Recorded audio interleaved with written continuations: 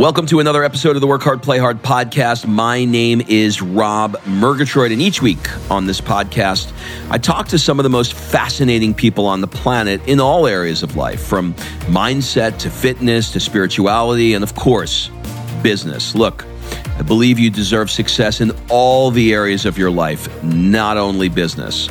But before we get into today's show, you may want to join us on our next Work Hard, Play Hard experience. This year, we're going to be going to Mykonos and Marrakesh. In these experiences, I have hand-selected a group of high-performing business people who are seeking more balance, connection, and they want to celebrate their wins as a reward for the hard work that they put in. If you want someone to curate once-in-a-lifetime experiences and force you to play more, rush over to workhardplayhardexperience.com. Fill out an application so we can jump on a discovery call to see if this is a good fit for you. And remember, excuses are over. It's time to live. Because I see the goal. I see where we go and I see the opportunity and opportunities in life extension technologies and digital health in the next 10, 20 years. Using the best of today's technology, environment, and lifestyle changes to stay at healthy and happy state. So then in 10, 20 years time, when we have all the benefits of technologies and scientific discoveries from new horizon of longevity innovation, we can apply it to us. Our life is not going to look like one day you need to decide whether you live in 130 years or you're going to live in forever. Our life will be series of life extension decisions every 3, 5, 7 years. I tell you what's interesting to me. I set a goal, and my goal was to live to 130 years old. And everybody thought I was crazy until I met a guy like you that says, no. 130 is a little bit too young, my friends. My goal is 200. So my first question is, how did you arrive at the number 200? Why 200? Okay, two angles. One is, I just want all of us to be clear about this. Living to 200 is completely irresponsible promise in the context of where we are today with science and technology, okay? Okay, yeah. Like the maximum lifespan on Earth was 122. And I'm pretty sure in the next 10, 20 years, within the near horizon of longevity innovations, we're going to get a lot of technologies. And we can discuss the fields like where it will come from, like gene editing, gene therapy, organ regeneration, to break this sound barrier of 122 years of maximum lifespan. But like as of today, there's no way we can extend our life beyond 120 years. So that's one. Then how did I arrive to this number? So for so many of us, my discovery path and discovery road in the field of health and longevity started with the personal health crisis. That's the unfortunate reality. It's not about carrots, it's about sticks all the time. Like we face something dangerous, bad for our health or the health of our loved ones. And then we start like, oh my goodness, this whole thing exists. I need to manage that. I need to take responsibility for my health and my longevity as well. So, and because of that, I always had a lot of ideas of how all of us can change our life to become a healthy and happier person. And this is what we can do right now. Like if you look at the book, there's the bonus chapter, which is twice as long as any other chapter in the book. It's actually dedicated to 10 longevity choices of today. But then when I started to communicate, to share it with the world, people, and it's all simple stuff. It's like early diagnostic, using the power of wearables, right? Seeing your doctor and doing medical screening every year, diet, physical exercise, mindfulness and meditation. The overall reaction was always like, well, Sergey, my mom told me that. It's so boring. So then I developed this like on a second horizon, right? To live to 150. And again, this is all kind of gene editing, longevity in the pill, everything which we'll see in the next 5, 10, 15 years. So I can see that people started to be a little bit more interested in it. They're like, okay, I can see the future. And now I have a reason to work with my today because I see the goal. I see where we go and I see the opportunity and opportunities in life extension technologies and digital health in the next 10, 20 years. So then I thought like 150, right? It's not really ambitious. Like 122 is there, like 150 is only incremental change. And I'm an insecure overachiever. Like every time I achieve something, I'm like, okay, this is done. Book, Wall Street Journal bestseller, USA Today bestseller, number one Amazon in 3 categories. Boom. It takes 5 minutes for me to adjust to this reality. And I'm like, go in next. Like some people think it's great. It's not that great all the time. You cannot really celebrate your successes. So I thought if I'm going to live to 150 years, I would just say, okay, Sergey, just like 28 years more than the maximum lifespan on Earth. It's not really satisfying. So I just put the bar higher to 200 years. That makes perfect sense. Led to development of the far horizon of longevity innovation. Because to live beyond 150, we would need to redefine humans, to integrate with machine. And that's like a different horizon, right? It's a different ethical and technological dilemmas as well. Okay, so let's dissect that down a little bit. You've mentioned that we're on the brink of a longevity revolution, and that it's possible now to reverse age, as well as treat incurable diseases. Can you paint a picture of how you see that happening? I know that you mentioned right now that where we are. Like I listened to an interview with someone I'm sure that Ray Kurzweil. And, sure. He said, look, where we are right now, we're not going beyond 122 years, but where we're going to be in 10 years and 20 years and 30 years, if I can just get myself there, then I can create the longevity. And I think that is what you're trying to do now as well. So can you sort of paint a picture for me of how you see yourself stair-stepping your way to 200? Okay, great question. So it's a little bit like with HIV, right?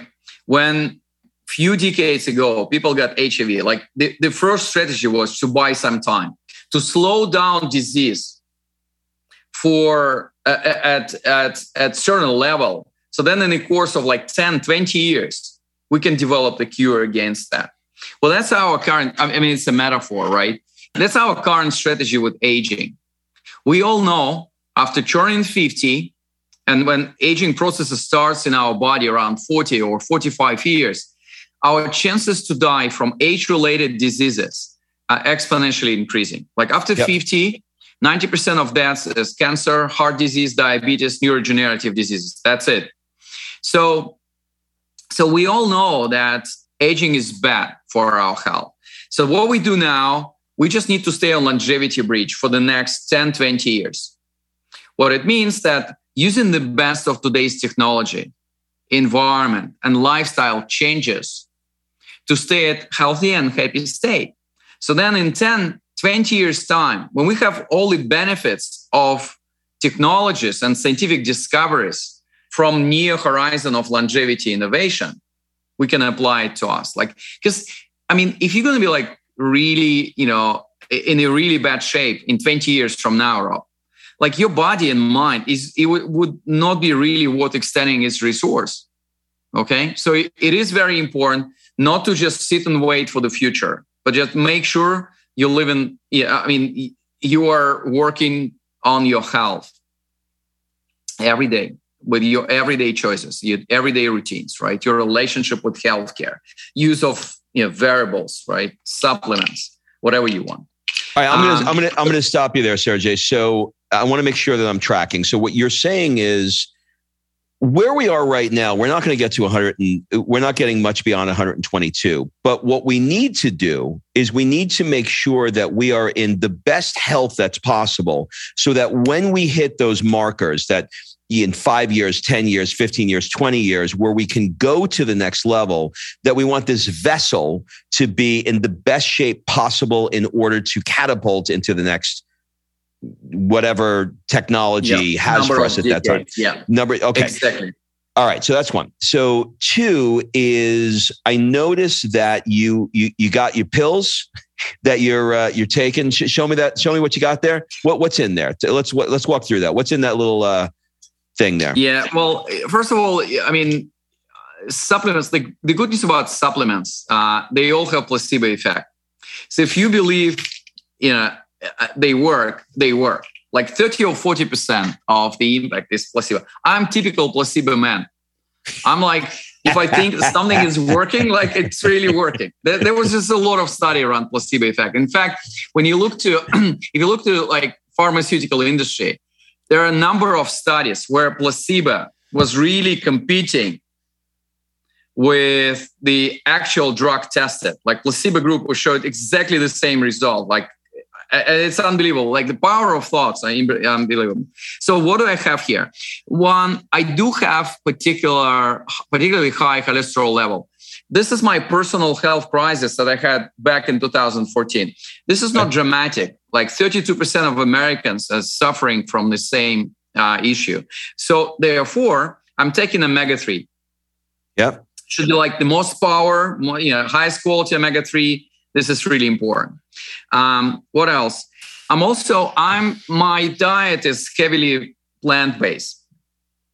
I do eat meat and fish. I'm not religious about this whole thing, but therefore, I just need a little bit more fats. So I'm taking, I think it's flaxseed oil as well.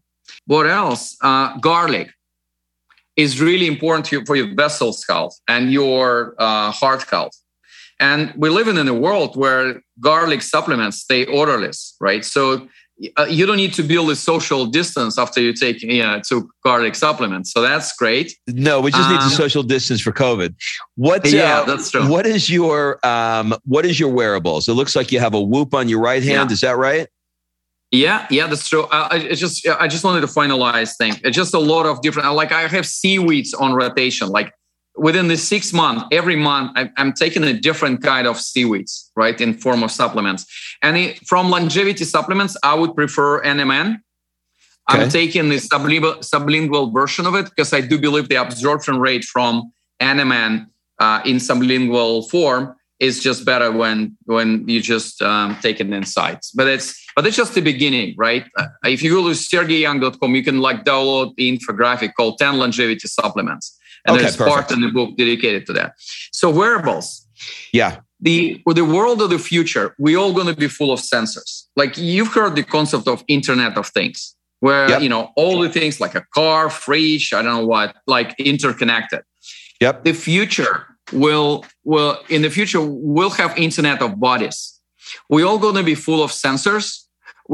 All our sensors going to be connected to decentralized AI-run system, which would manage our health, monitor and manage our health, prevent diseases, cure diseases, etc. So that's how it will look like in the next 20 to 40 years. That's what I call Internet of Bodies, similar to Internet of Health.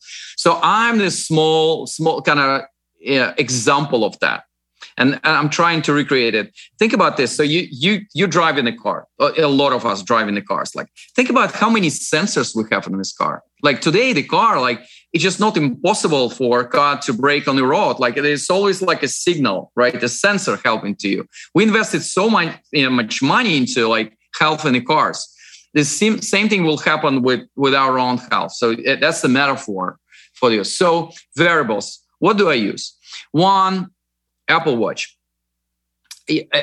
Frankly speaking, I actually think you should be agnostic to wearables. Like if you like Fitbit, Garmin, Whoop, Halo. This is great. If it works for you, this is perfect. Right now, we call them wearables. In 2-3 years' time, it's going to be called our personalized healthcare devices. They will track and monitor our health. They will prevent a lot of problems, and they can do it even today. So Apple Watch, from all the future largest healthcare companies on earth, which in 10 years going to be called Apple, Google, Amazon, and Microsoft. By the way, I'm not saying this is good or bad, right? We all have our own issues with big tech power in this world. I actually think Apple has like the biggest chances to disrupt healthcare space. The healthcare of the future is not extension of healthcare that we know today. It's going to be new players doing completely new things. And we're going to have data-driven, technology-based version of healthcare. And this is our personalized healthcare device. So Apple is investing heavily in health. And that's why if you look at the recent version of Apple Watch, it can detect like 5 different types of irregularities in your heart rhythm. You can fall down in the street. It will call ambulance for you. You can use this to do electrocardiogram, to measure blood oxygen in your body. And on and on. I mean, all they need to add is like blood pressure monitor and glucose monitor, which I have separately here. And that's it. This is like 95% of the data you want to have on daily, on like hourly basis about your own health. So that's Apple. So here's what I got. I've got levels, which is probably what you have here, right? Yeah. I got levels in there. Hardware. Yeah, I got Whoop. That's telling me how much sleep I'm not getting. I've got Apple Watch. That's telling me everything that you said, and it's also giving me data that I did. I moved from Los Angeles to Florence, and I spent, I don't know, in living in Hermosa Beach in LA, I probably did 5,000 steps a day, something like that. Nothing too impressive. I am averaging 20,000 steps a day living here in Florence. Averaging. Like I'm not even trying. Like it's just happening, right?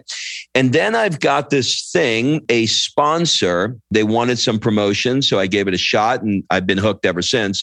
There's something called 8 Sleep. Have you heard of this? 8 Sleep. No. It's a bed. Tell me. All right, so this guy turned the mattress. He said, look, everything has gotten smarter but the mattress. The mattress is still the same stupid piece of foam that I've been sleeping on ever since I had a mattress. So what if I took the technology of Whoop and I put it into a mattress? So it will give you all the biodata that you can get from all the wearables while you're sleeping on it at night. But in addition to that, you could set the temperature. You can get the bed as cold as you want it or as hot as you want it.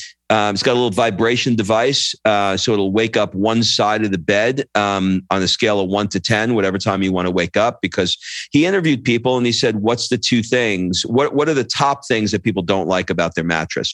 First one was that it was cold, and the second one was that when they woke up, they had to wake up both parties because the alarm clock was loud. Yeah. But my point is that we're living in a world where the devices are on everything. I mean, we're just getting constant feedback. So we are primed, I think, to live the life that you're describing that we're going to live. So when I talked to a buddy of mine, I said, I want to live to 130. And he said, why? And I said, because I don't want to leave. He said, well, where's the number for you where it's long enough? And I was really stuck. So what's your thoughts on that? Do you want to outlive? I have a view on that. Okay. Yeah, I have a view on that. So like we have this binary idea, like I'm either going to be mortal and then I need to have my horizon, like 130 years or 200 years, like Sergey Young, right? Or it's immortality. But then, so like from everything I know about longevity space today, our life is not going to look like one day you need to decide whether you live in 130 years or you're going to live in forever. Our life will be series of life extension decisions every 3, 5, 7 years. Okay. So every, let's say 5 years, you will need to make a choice whether you want to stay on this planet in this condition, given the new developments of technology, given like where we are in terms of technological breakthroughs and scientific discoveries. And that's it. So it's not like you need to decide now. You're going to define your own horizon. And so it's a series of life extension decisions. Yeah. Okay. So I'm going to ask you a question you don't know. I don't think you're going to know the answer to, but if you say, I'm done, I've gone as far as I want to take this thing for whatever reason that you don't know what you don't know, and you make a decision, I want to leave. How do you leave? Do you just not extend your life, or do you intentionally end it with like a doctor-assisted suicide kind of thing? Or how do you see that playing out? So that's one of the chapters in my book, like the last chapter called Morality of Immortality. And Great name. Yeah. So the biggest problem now we have here, like in 20 years from now, the biggest obstacles to life extension is not going to be science, not going to be technology. It's going to be human ethics and regulation. And if you look at ethical issues which are around life extension, immortality, longevity technologies, one of them is this whole decision making on whether you're going to live or you're going to die. Because in today's world, your decision not to extend your lifespan, which you're going to do like every 5 or 7 years, whatever the number is called suicide. It's called playing God. Okay. Yep. And that's the problem. So we need to have like the whole ethical debate before we can even embrace this whole idea. And we obviously would need to rethink, our view and paradigm around death and how we arrive to that. Well, the most interesting thing is like, even if this is socially acceptable, my own concern, I'm a relatively strong man, right? My own concern, like, will I have a bravery to make this decision? I don't know. But there's so many ethical questions related to us living longer. So it's almost like we need to have this conversation now, not in 25 years from now. Right. Okay. I want to talk a little bit about mindset. You've said that the way that you think is the way that you age. Well, what do you mean by that? So, if you look at, it's actually called Think and Grow Young in a book. And I kind of like this choice of title for one of the subchapters. So what's academics discovered that if you have your psychological age lower than your chronological age, your body and mind responds to that. So I am priming myself. Well, let's look at my example. Like every morning I wake up, and my motto is that I'm pronouncing inside my head is, Sergey, you're going to live 200 years in a body of 25 years old man. So my target psychological age is 25. Okay. So like from 49 to 25, whatever the outcome of, age reversal will be, I'm kind of cool with that. Right. So this is great. And our body responds to the power of our thoughts. And there were a number of experiments, number of studies. Some of which they're really fascinating. I explain it in the book. When they changed the whole settings in the senior living to mimic the design. And actually, I think they took away mirrors. The design to remind like 60s or 70s from the last century, when people were young, we're living there now. And they look at their biomarkers. They actually became younger. Well, this is how it works. So what you need to do, this whole concept of age is changing. Right now, 20 years ago, it was just only one age. You look at the passport and then you define your calendar age, chronological age as well. So now we're looking at a number of different definitions of age. Like what we discussed with you is our psychological age. Like when people ask me, I'm like, I'm feeling like I'm 35. Okay. So, but I have my target psychological age. Like I want to feel like 25. I might not get there at all, but it's just healthy difference between my chronological age of 49 years and 25 years as a target. But there's something else. It's called biological age. This is basically you measure the set of biomarkers, like from the blood draw, if you want, 20 to 40 different indicators. And then artificial intelligence define with these biomarkers, what is the standard in today's society or in your geography or in the world? Like people with these numbers, what is their chronological age? And it tells you. And it's called biological age, okay? It's like biological clock. So for example, let's look at my numbers. I'm 49 chronologically. I'm going to turn 50 in a month from now. So my biological age is 43. So if you look at my biomarkers, the way my body works, I'm 43. And then my psychological age is like 35. You ask me, like, Sergey, like, how do you feel like what age? I'm like 35. That's it. But the beauty of these differences in different ages is like, if you set up pretty ambitious age goal, your body will respond to that. And actually, not only your body and in your mind, but like all the practices, all your daily decisions will kind of try to fit that. You'll put more focus on physical activity, right? Like this 10 or even like 20,000 steps a day that you do measured by your variables, right? Your diet choices, your level of cortisol, etc. So, okay. So there's a few things. I just turned 55 last week. And there are some things that I've done over the course of the last year that have made a measurable difference. But one of them I want to bring up, and I want to ask you your thoughts on it. I decided to start taking testosterone. And it wasn't because I wanted to get bigger. I have plenty of muscle on me. I didn't want to take anabolic steroids and be like, those guys in the gym.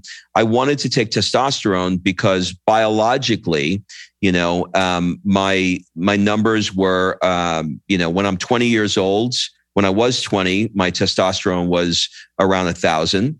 And at 55, it was around 300 or 400. So evolutionarily, there was no need for me to have that high level of sex drive and energy. So it came out of me, right? That sort of, those levels got reduced. So when I went to the doc, he said, I remember I listened to a Joe Rogan podcast and he said, look, if you're a man and you want to feel great, take testosterone. You're just going to feel incredible. And I was like, all right, fuck it. I'll just do it. So didn't notice anything for about a month or two. By the third month, I felt like a new human being. Like I had sex drive that I didn't have since I was probably 16. It was actually too much. It was actually getting in the way. The level of mental clarity, focus, drive, everything. So replacing those hormones from where they were dropping to where they are. Now I have to, in Italy, I had to bring all the testosterone with me. So once a week, I give myself a shot in the ass. And in 48 hours, I feel like, and if I don't do it, oh my God, like I feel old. So is there anything like that you're doing from a chemical standpoint where you're trying to replace numbers that are dropping like I'm doing with testosterone? Well, first of all, I'm not MD, right? I'm just a fellow biohacker, like longevity investors who are really interested in the aspect of human health and doing a lot of changes on my own. So I have more balanced view on hormonal therapy and replacement. So few thoughts here. And again, it might sound a little bit naive in medical professional terms. I do think it's like one of the most difficult thing to do and to influence in your body is the hormonal balance. And once you disbalance that, it might be really difficult to like put it back. So like, I think we just need to realize once we are starting the journey of like testosterone, like hormonal supplementation, one of the scenarios that we might need to live on that till the rest of our life. So that's kind of one thing. Because once you withdraw from this routine, your body might lose an ability to produce that in a normal way because naturally. The result is like going from outside. That's kind of one thing. So second thing, I do believe that there are a number of lifestyle interventions who can help you to manage your testosterone level. It's never going to be to the level of when you were or I were 20 years old. But I'm pretty sure like dietary changes and sleep, one of the most important clinic for all of us in terms of the hormonal balance, can give you the same kind of boost and spike and feeling as well. I do remember back in 2019, I had a lunch with a man who became a very good friend, Dr. Jake Cradle from London. He runs a longevity clinic in London. He's a founder of that, or one of the co-founders. And I usually start with question like, Jack, like, what is the number one thing Like, what is the one thing that you would do for longevity and health? And he started with, Sergey, every night we have an opportunity to visit the most powerful clinic in the world with sleep, which actually comes back to your story about 8 sleep and measuring the sleep and the influence of this whole sleep agenda. So I do believe that there are more harmonious way to influence that, not probably to the extent and to the level and to effect that you're getting, but yeah, you can. There are more than one option to influence that. So check this out. So with Whoop, I noticed that I was not getting into deep sleep for more than 20 minutes. It wasn't much. And I tried. I went blackout curtains. I air conditioned the room. I took a hot shower before bed. I didn't eat. I went down the list of everything. Nothing made a difference. The moment I started taking testosterone, I went from 15 minutes to 2 hours of deep sleep on the Whoop. Think about it. When you're 16 years old, your mother and father, they can't get you out of bed because you're going into deep. You have 4 children. You're like, get your ass out of bed, stop sleeping, because that's what happens at that age, right? So you've talked a lot about limiting beliefs, and you're clearly. Can we just finalize? Sorry to interrupt you. No. Go ahead. If you look at my Whoop, I'm getting 1 hour 30, 1 hour 40 minutes every night. I'm 49. In deep. In deep sleep. Yeah, sure. That's great. This is that's what we want really, to talk. So really this good. is great. So what really helped me is meditation. What kind? Funny it sounds. Yeah, every meditation is you basically the moment of silence in your mind, and you can achieve it through you can do TM, right? Like I'm using nails. Like I bought this thing with nails where you stand on that and you meditate for 30 or 40 minutes. I took it from Shaolin Monastery in China. You really are a nut job. You're lying on a bed of nails, Sergey? No, I'm not. I'm standing on that. You're standing on a bed of nails? Yeah. That still sounds crazy. It is crazy, yeah. Why? So that's why? To meditate, well, it's completely different feeling. It just re-energize you, for meditation, you can use Calm. You can use Headspace. You can just sit silent, or Japanese. You can just walk in the park for 1 hour. So that's kind of one thing. And the other one is neurofeedback, similar to what Dave Asprey does in his 40 years of Zen. And there's a number of neurofeedback clinics.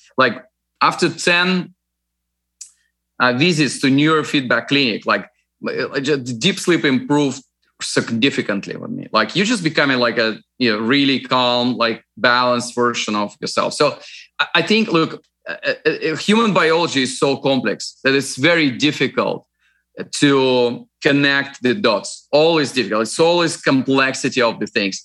I think my point is I kind of like everything you're doing, but my job is to say there's a number of alternatives that you can take a look at this, and they might produce similar result. Not 2 hours, but hour and a half, etc. That's my only point.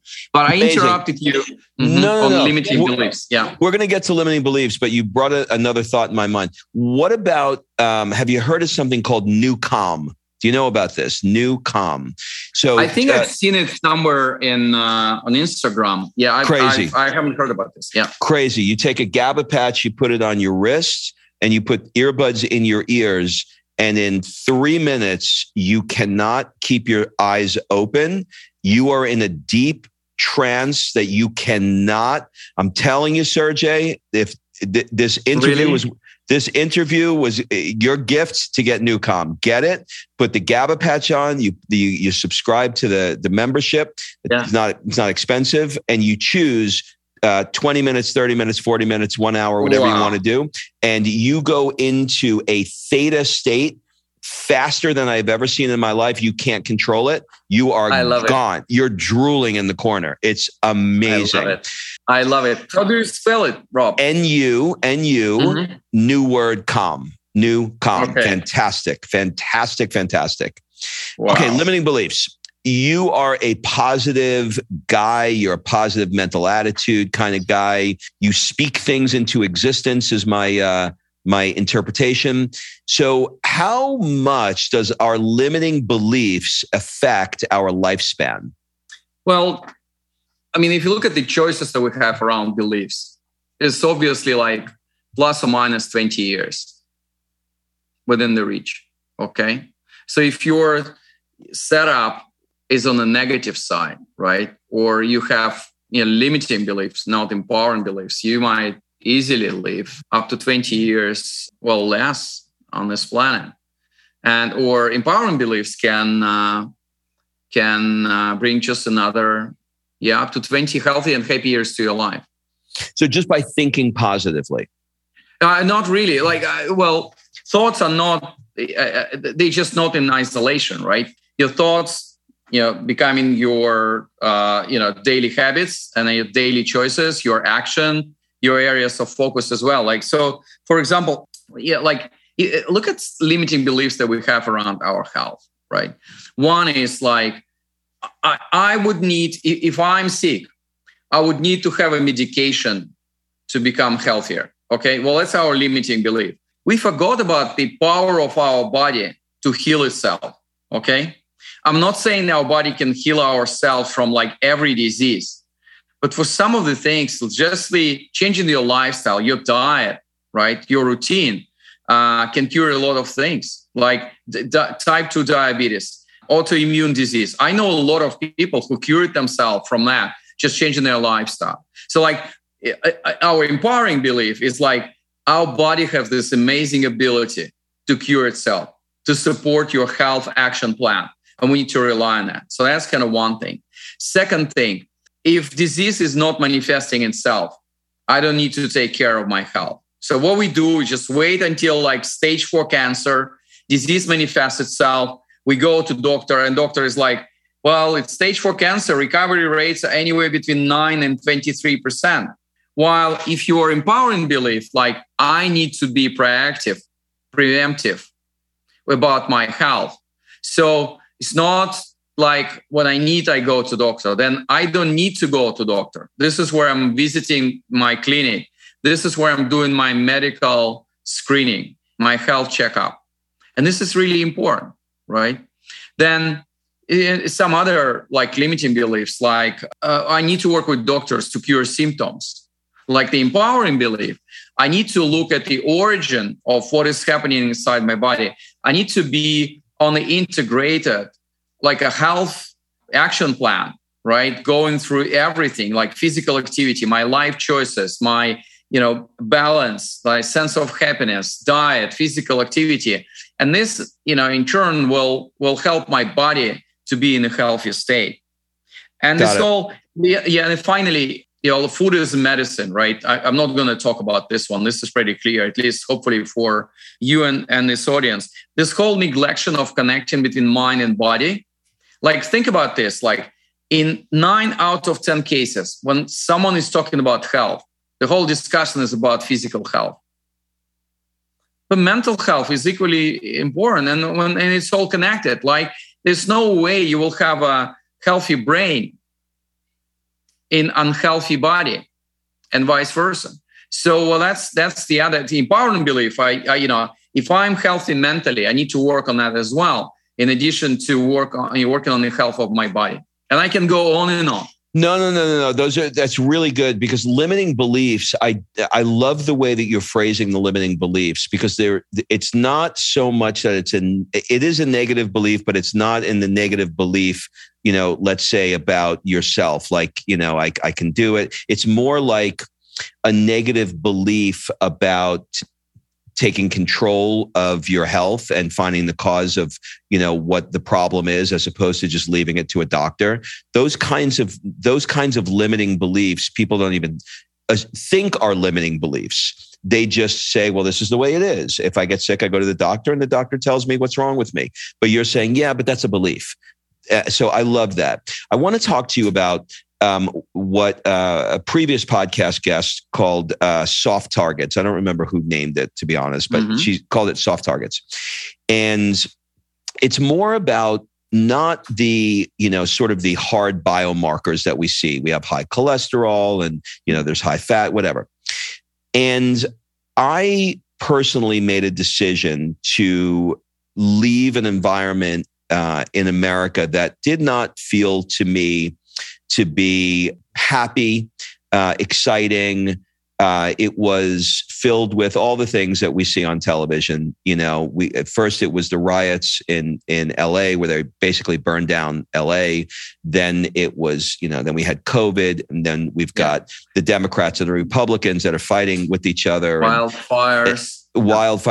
It was, it ended where my home in LA backed up to a school. And one day we heard what we thought, we didn't know what was happening, but the school on the intercom was saying, get under the table, get under the table. And we thought there was something that happened. And it turns out that they were doing a shooter drill, and they were preparing the children that if a shooter comes in, how to hide under the table. And that was it for me. I said, I'm done. I have a 7-year-old daughter. And I said, I can't live this way anymore. So we did a lot of research and we decided to move to Florence. And we've been here now for about a month and a half. And I am noticing that in this short month and a half, things are changing for me. My weight is going down. Little chest pain of stress that I used to have is gone, doesn't exist. My sleep is deeper. The quality of sleep is better. And I can go on and on and on. My joy and happiness for the way that I'm living my life is at a level that I've never quite experienced before. My connection with other human beings are deeper. So my question is, what are your thoughts on and I'm choosing America only because I lived in America. There are people listening to the show all over the world, and people in Italy may agree with me, and people in Australia may disagree, whatever. But what are your thoughts about your personal environment?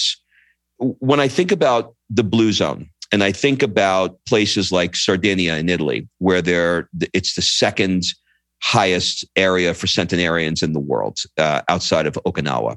There's a reason that people are living to well into their hundreds and fully functional.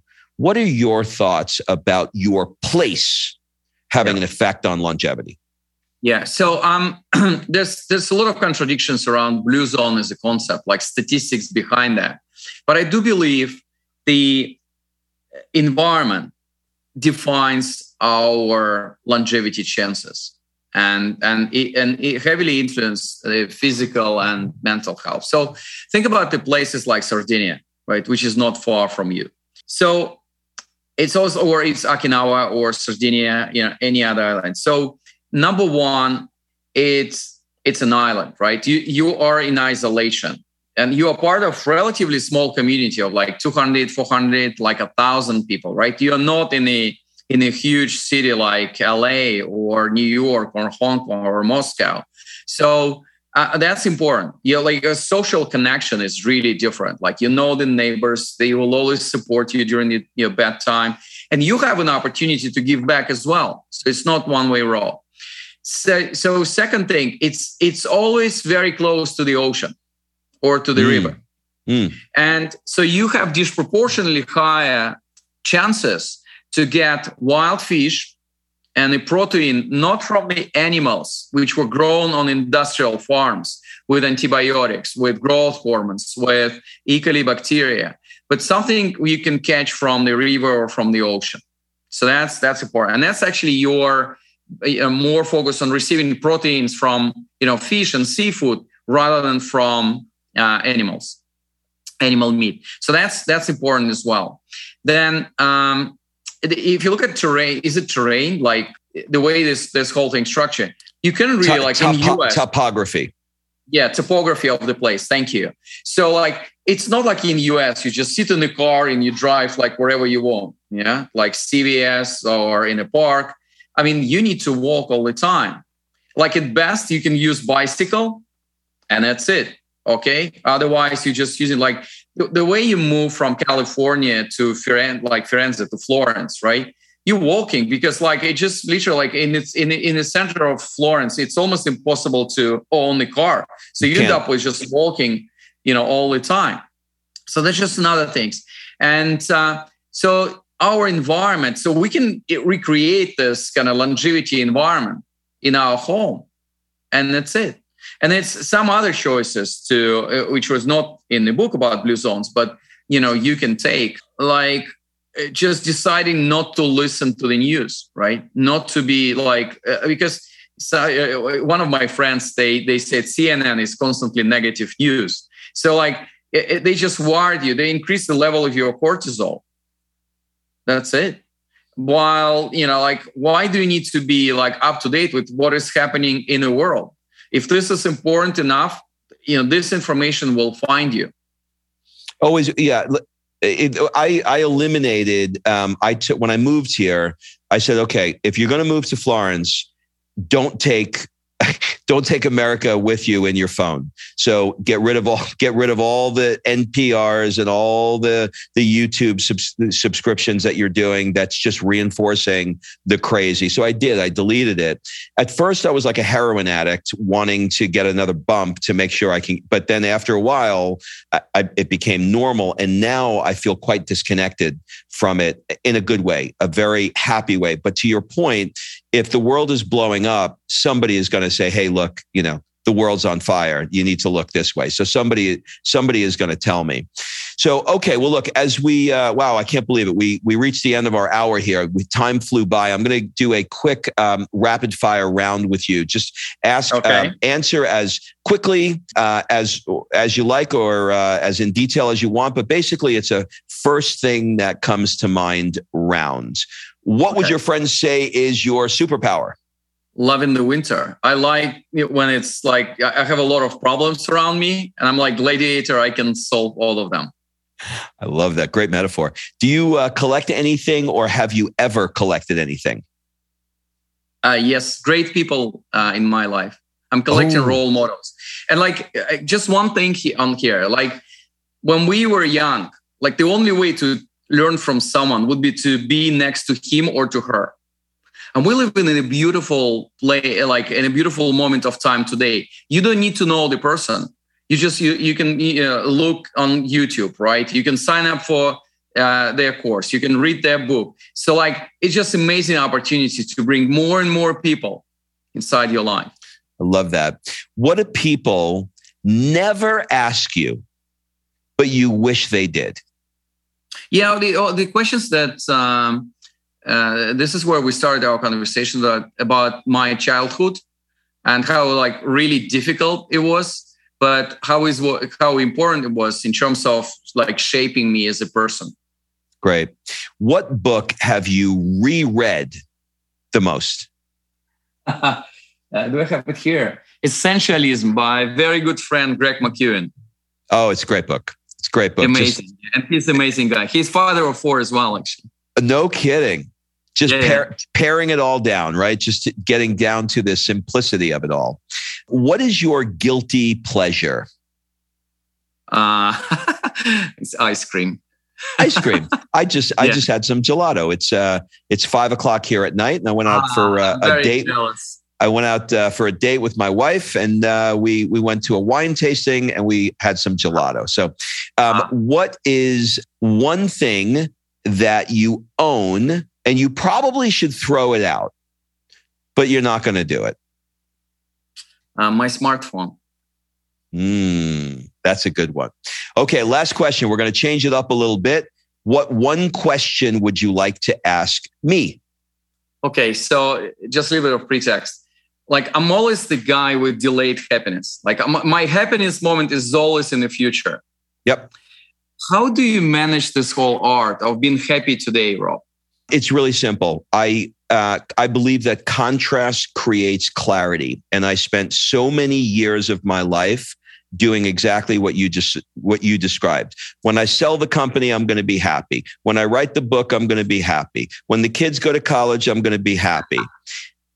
And after you live enough years, you realize it's complete bullshit and it's a lie. And all you have is the moment. So every single day, I decide what is it that I'm going to do to be happy and present today. And my life is built around things that I enjoy. I don't do anything that I don't want to do. If I'm not passionate about it, I don't do it. And I am going to enjoy every single moment of my life, but I'm intentional about it. So I do weekly planning on Sunday, and I plan the week. I pick the restaurants that we're going to go to during the week. I pick the date night that we're going to go to, the wine tasting that we're going to go to, the weekends. Last weekend we were in Venice. Next weekend we're going to be in Milan. All of that is pre-planned. Today, I was on the phone with somebody booking Francescana Osteria, which is Massimo Bottura's restaurant. She was up early for me because it's only one day for 5 minutes that you can get into this thing. The point is that I am intentional in the same way that you wear the Whoop and you wear everything. I am intentional about stacking my life with things that I love. So I can't help but be happy. I can't delay the satisfaction because I got the gelato in my mouth right now. I love it. That's an amazing answer. Yeah, I'm going to do the same. Thank you. All right, brother. This was awesome. We're going to link everything up in the show notes. Do you have any final words, suggestions, or an ask for the people that are listening? Yeah. So read the book. It's just an amazing introduction to the world of longevity and our life choices, which is driven by the fact that we're all going to be living longer or radically longer. Stay healthy and happy. Go to sergeyyoung.com, sign up for our newsletters, and enjoy your life. All right. Thanks for listening. If you love this episode and you know someone that needs some help in either stepping up their work hard game or their play hard game, it would mean the world to me if you shared this podcast with them to help me get this movement out there. So if you like what you heard, head on over to iTunes, take 30 seconds and leave me a 5-star review, and I will be forever grateful. So until the next episode, excuses are over. It's time to live.